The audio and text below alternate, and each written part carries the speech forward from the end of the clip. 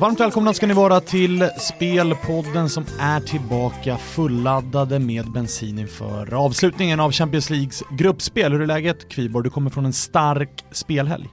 Ja, någorlunda stark i alla fall. Åtminstone några plustecken. Jo, men det är bra tycker jag ändå.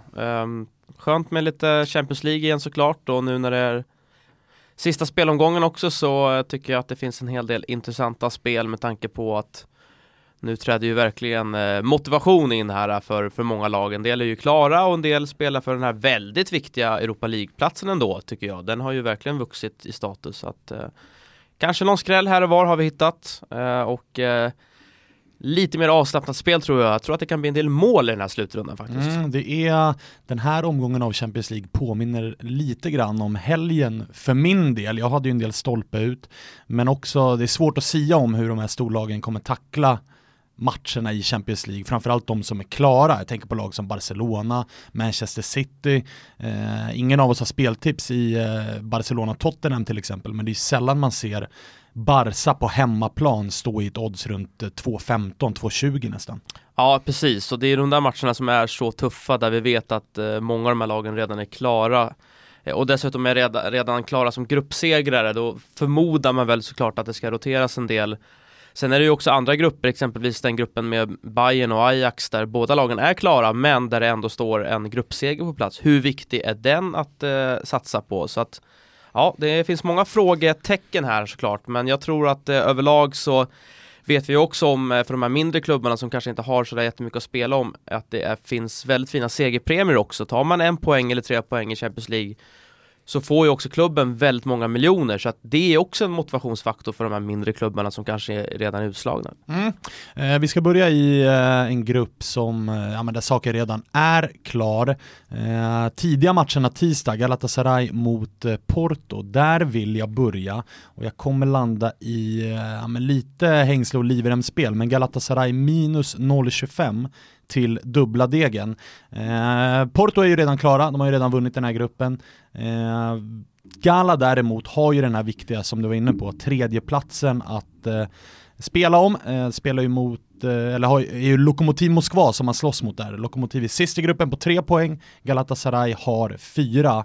Gala är ju ett starkt hemmalag, väldigt starkt hemmalag. Man är obesegrade där och vi minns genom åren att man är starka i Istanbul, så att jag tror att med tanke på då att Porto redan är klara som gruppvinnare så tror jag att det kommer roteras ganska kraftigt hos portugiserna som går bra, rent i ligan i stort sett, men man toppar bara med 2 poäng, så där ligger nog fokus på kommande ligamatch istället. Ja, jag tycker du för ett nyktert resonemang kring den här matchen. Jag tycker också att Galatasaray är knappa favoriter. Dels det du har nämnt om med motivationsfaktorn som jag tror blir väldigt avgörande i de här matcherna nu i Champions League. Och sen också det faktum att det är jämnt i portugisiska ligatoppen. Här bör ju Porto rimligtvis rotera lite och det ökar ju chanserna för Gala. Så att, jag är helt med dig. Kanske till och med ett draw no bet skulle kunna vara aktuellt i den här matchen också. Krysset känns ju ändå lite aktuellt, alltså om man mäter styrkorna mellan lagen så tycker jag att det här ska vara en rätt jämn match. Precis. Däremot så kan ju inte Galatasaray är ju inte säkra på tredjeplatsen vid kryss, eftersom att Lokomotiv Moskva möter Schalke 04 borta. Vinner Lokomotiv Moskva den matchen, då måste Galatasaray vinna sin för att ta tredjeplatsen. Och Tyskland ska vi till, för det är också ett spel i den här gruppen. Ja, men vi kan väl ta oss till den arenan du nyss kom ifrån då. Veltins arena. Du var nöjd med stämningen, va? Otroligt bra stämning. Fantastisk arena. Ja, den här arenan är ju helt underbar, just att den är ju nästan stängd och det blir ett makalöst ekotryck inne på Veltins arena. De gjorde väl en okej match tycker jag, sett till förutsättningarna här mot Dortmund. Det är ju otroligt skadeskjutet framåt sett och nu klev ju också Bürgstaller av som egentligen är enda anfallen kvar med tanke på att Mark Uth, Di Santo och även Mbolo är skadade.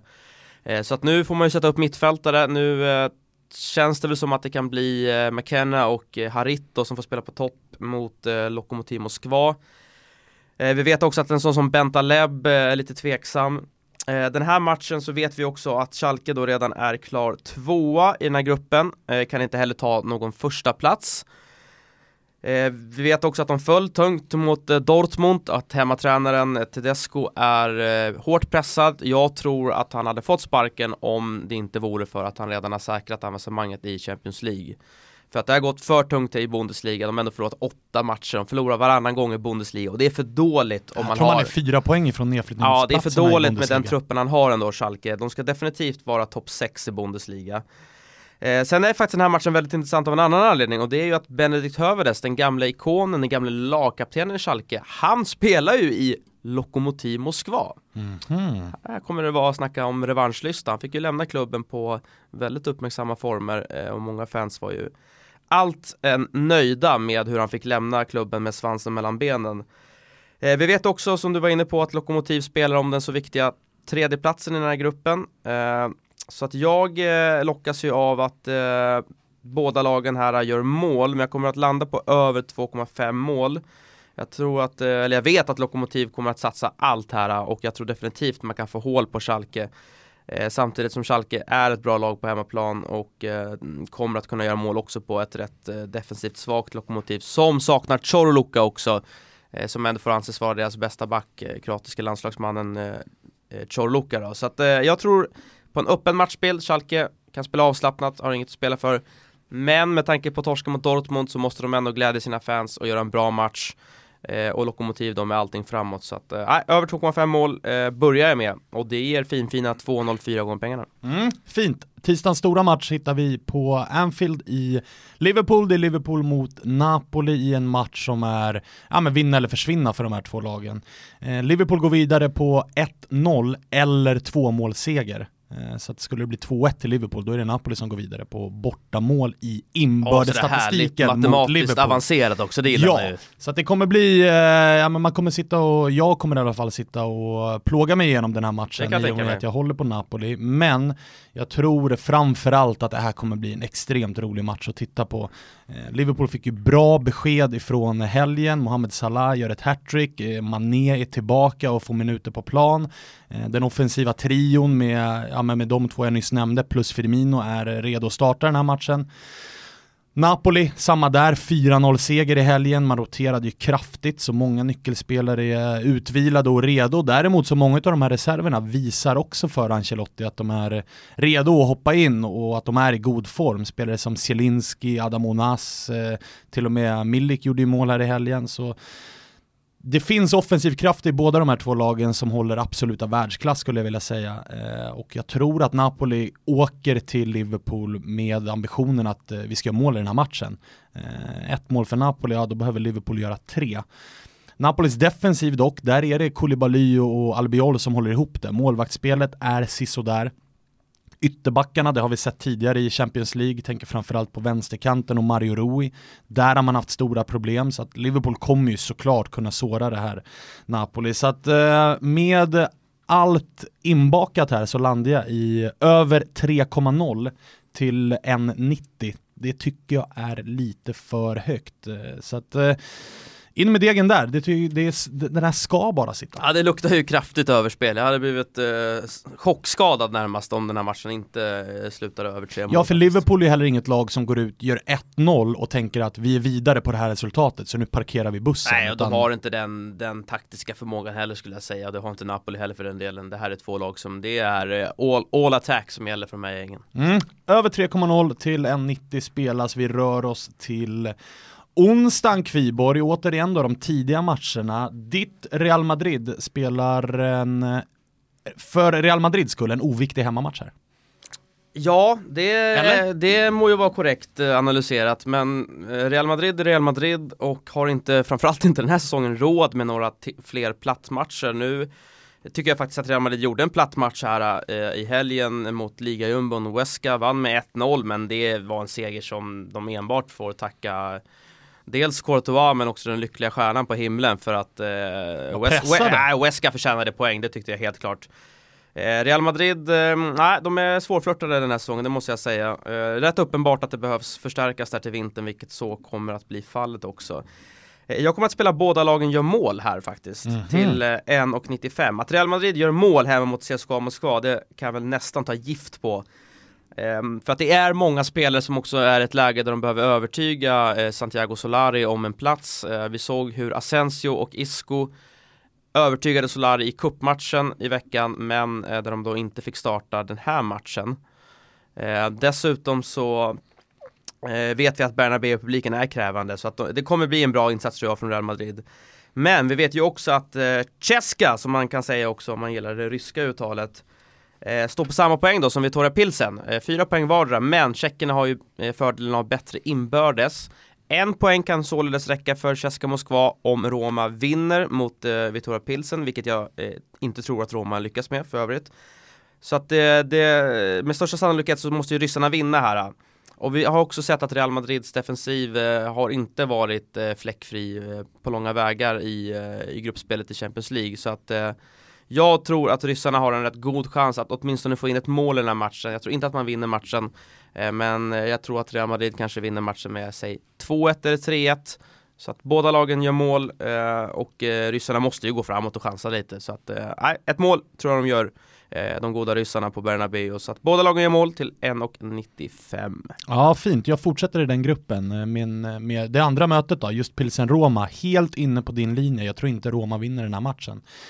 Roma är ju redan klara, så att där har man ingenting att spela för. Man är redan klara som grupp 2, så det finns verkligen ingenting i Champions League-gruppen att spela om.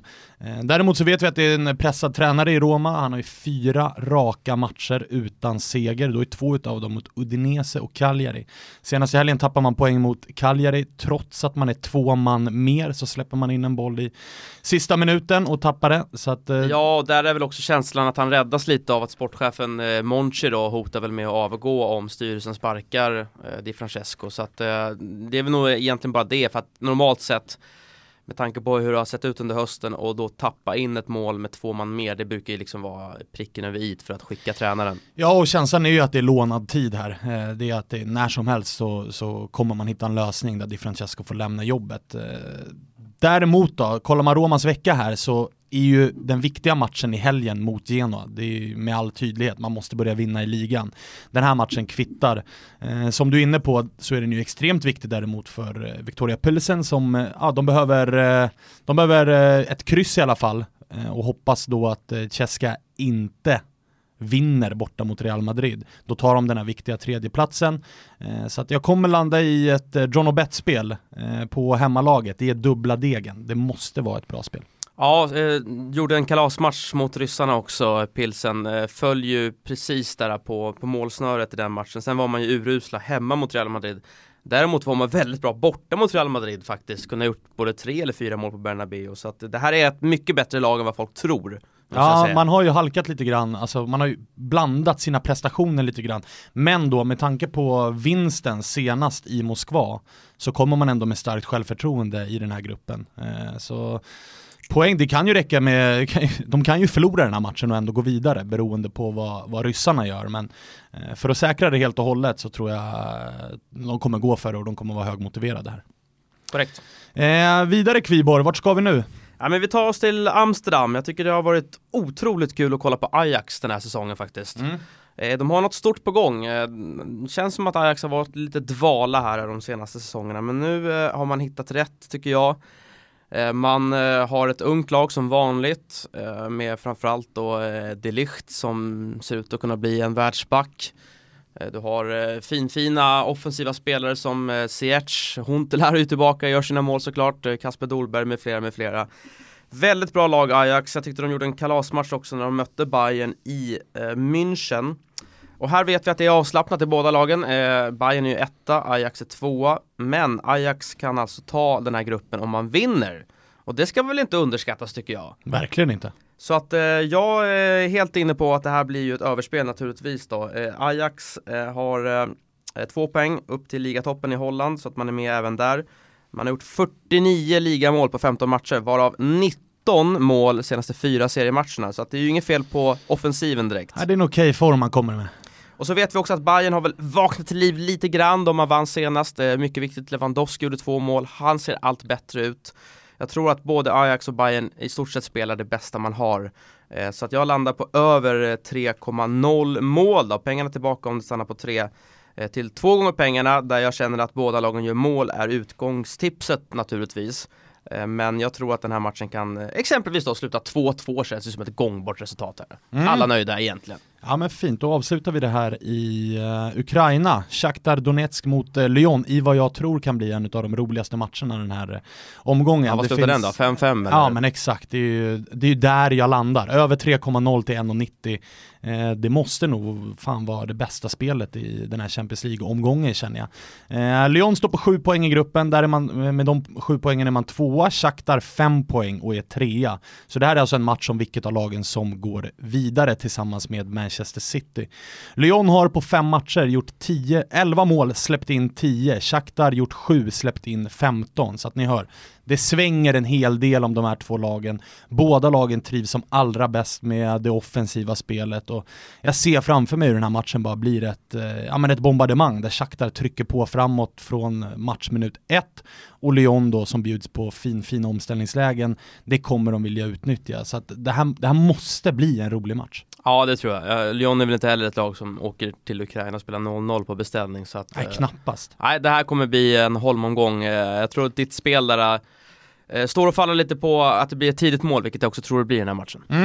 Det hoppas vi på. Det var allt vi hade. Kviborg, du kan få börja summera dina Champions League-spel, så kommer jag efter med mina. Ja, vad trevligt. Då börjar jag på Fältins Arena då med Schalke, Lokomotiv Moskva, över 2,5 mål till 2,04 gånger degen.